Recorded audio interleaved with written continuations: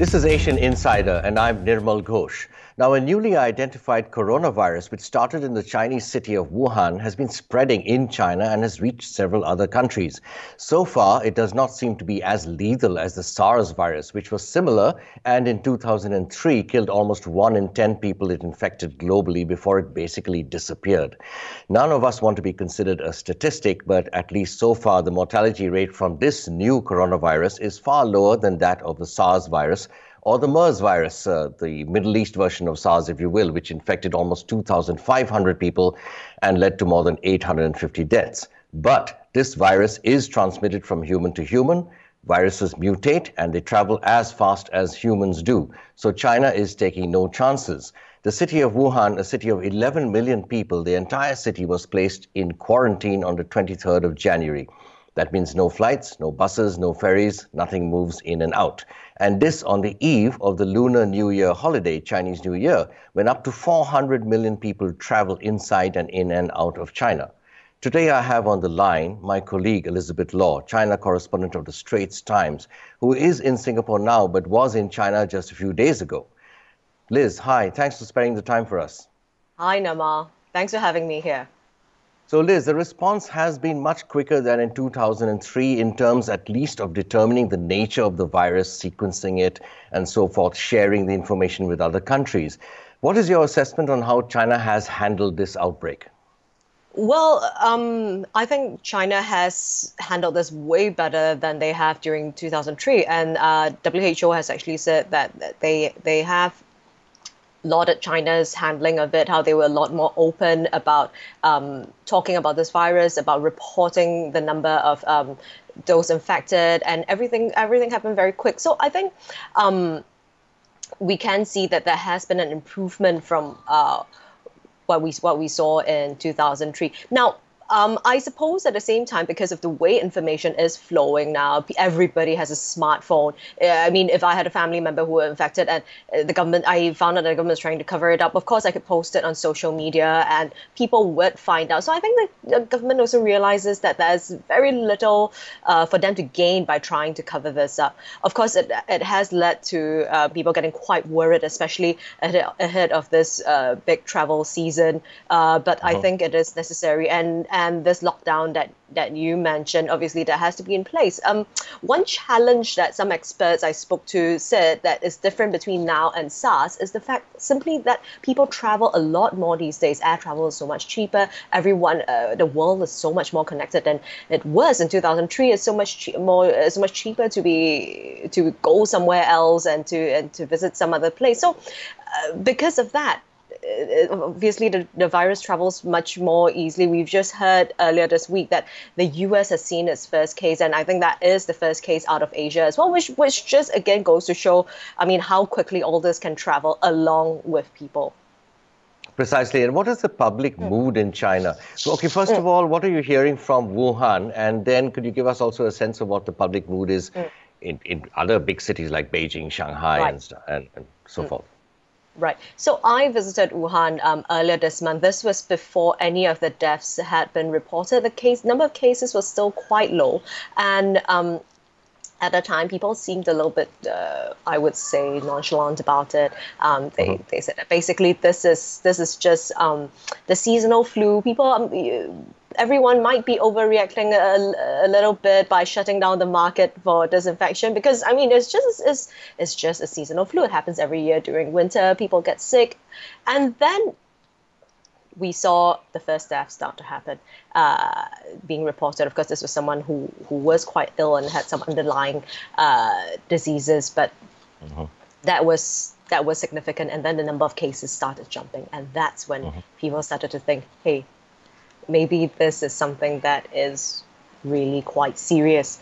And of course, in the last week or so, we've seen a massive spike in cases, and we've also seen more deaths are occurring. So very quickly, and also I think this is the part where I have to talk about how the government pushed out information. So last weekend, we started to get a lot more mentions of this virus in official media, in government media, and government officials, senior government officials started talking about it. And that's when people got a sense that, oh, this might actually be serious. And that's when they also started to maybe panic a little bit, and people started mass buying masks, disinfectant wipes, sanitizers, and all of that. It came to a point where the Beijing government actually had to put out an advisory to say that anyone who is caught trying to jack up prices of face masks during this time will be dealt with quite severely. So it goes to show that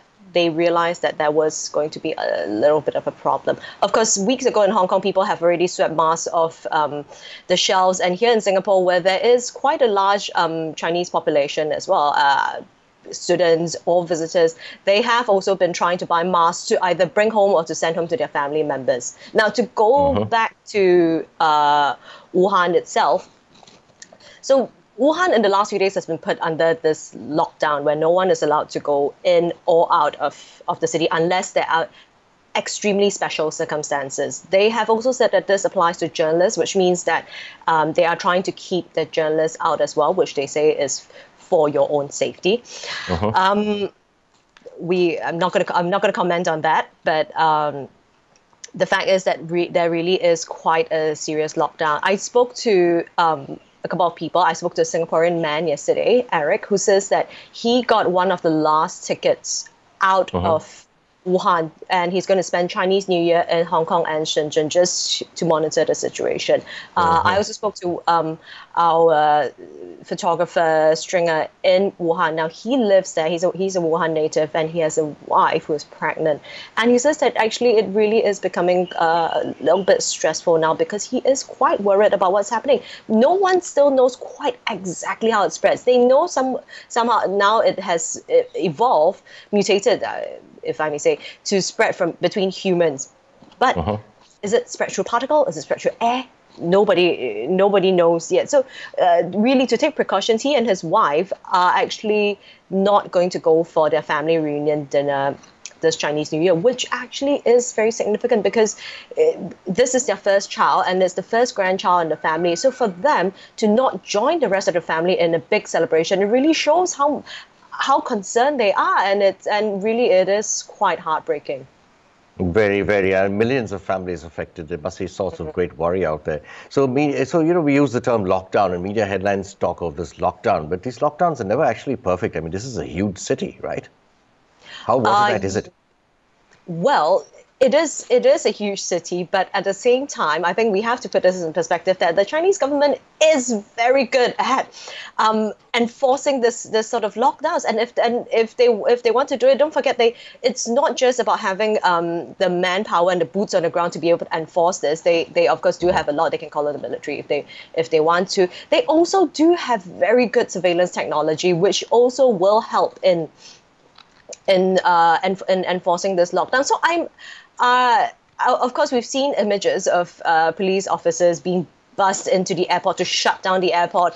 They've set up roadblocks across the entire city and all major roads leading into Wuhan city. So we may not see it yet, but I'm very sure that they will be able to control this quite well. And of course, this has also been spread to a few other cities surrounding Wuhan as well, in varying degrees. I mean, we have some where they're simply saying that public transport is not going to be active. The railway stations are all shut, and there are other cities where they're having maybe a slightly more serious lockdown where they're saying that no one is allowed to move in and out as well. Basically limiting human-to-human contact. So what are the economic consequences do you think, for the region? Any impact in Singapore? I'm sure flights must have been cancelled.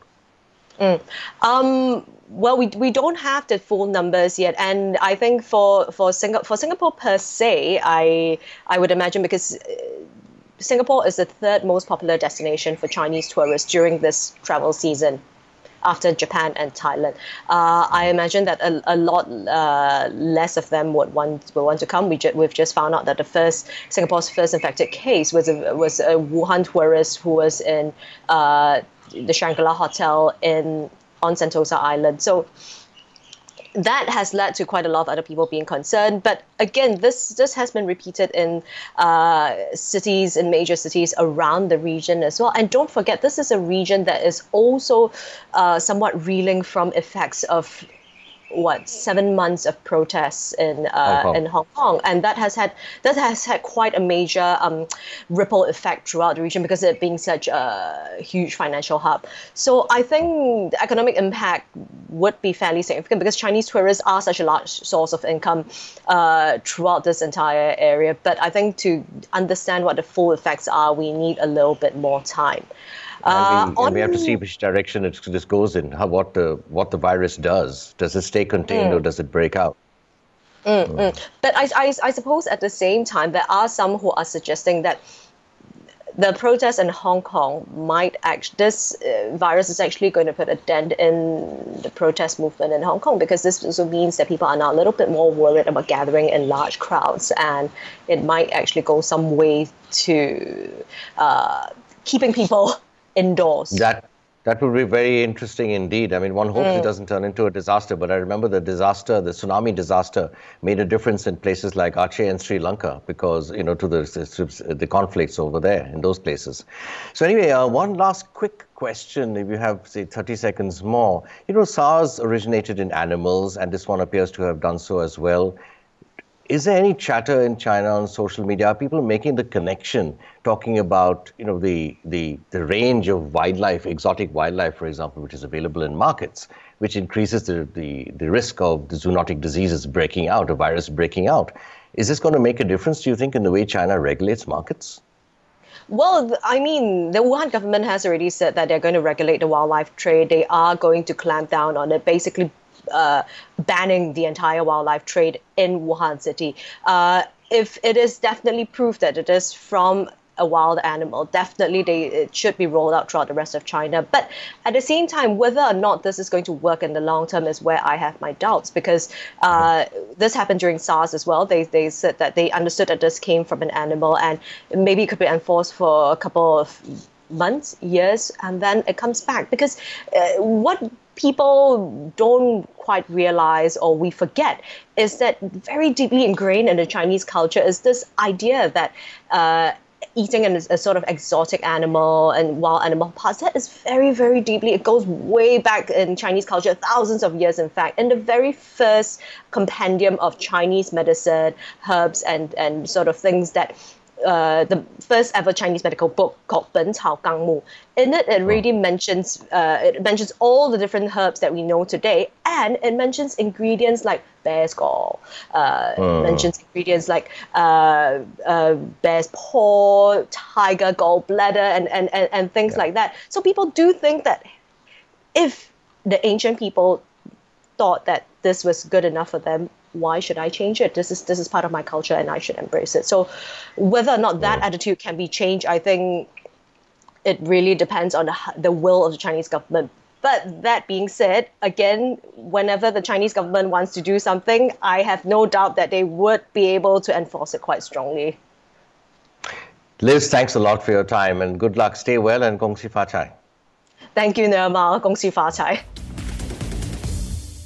So we are at a critical stage in containing this new coronavirus which has emerged. Whether it mutates, whether it travels, whether China has been able to contain it or will be able to contain it, whether the checks at airports in the region, airports on the west coast of the United States are effective enough, that remains to be seen. This virus is very tricky. The symptoms are simply pneumonia. Sometimes people don't even get fever. So it is masked by other symptoms like a cough or a sore throat or the sniffles or something like that. So it's extremely tricky virus, but let's see what the results are in Wuhan and in China in general. For Asian Insider, I'm Nirmal Ghosh.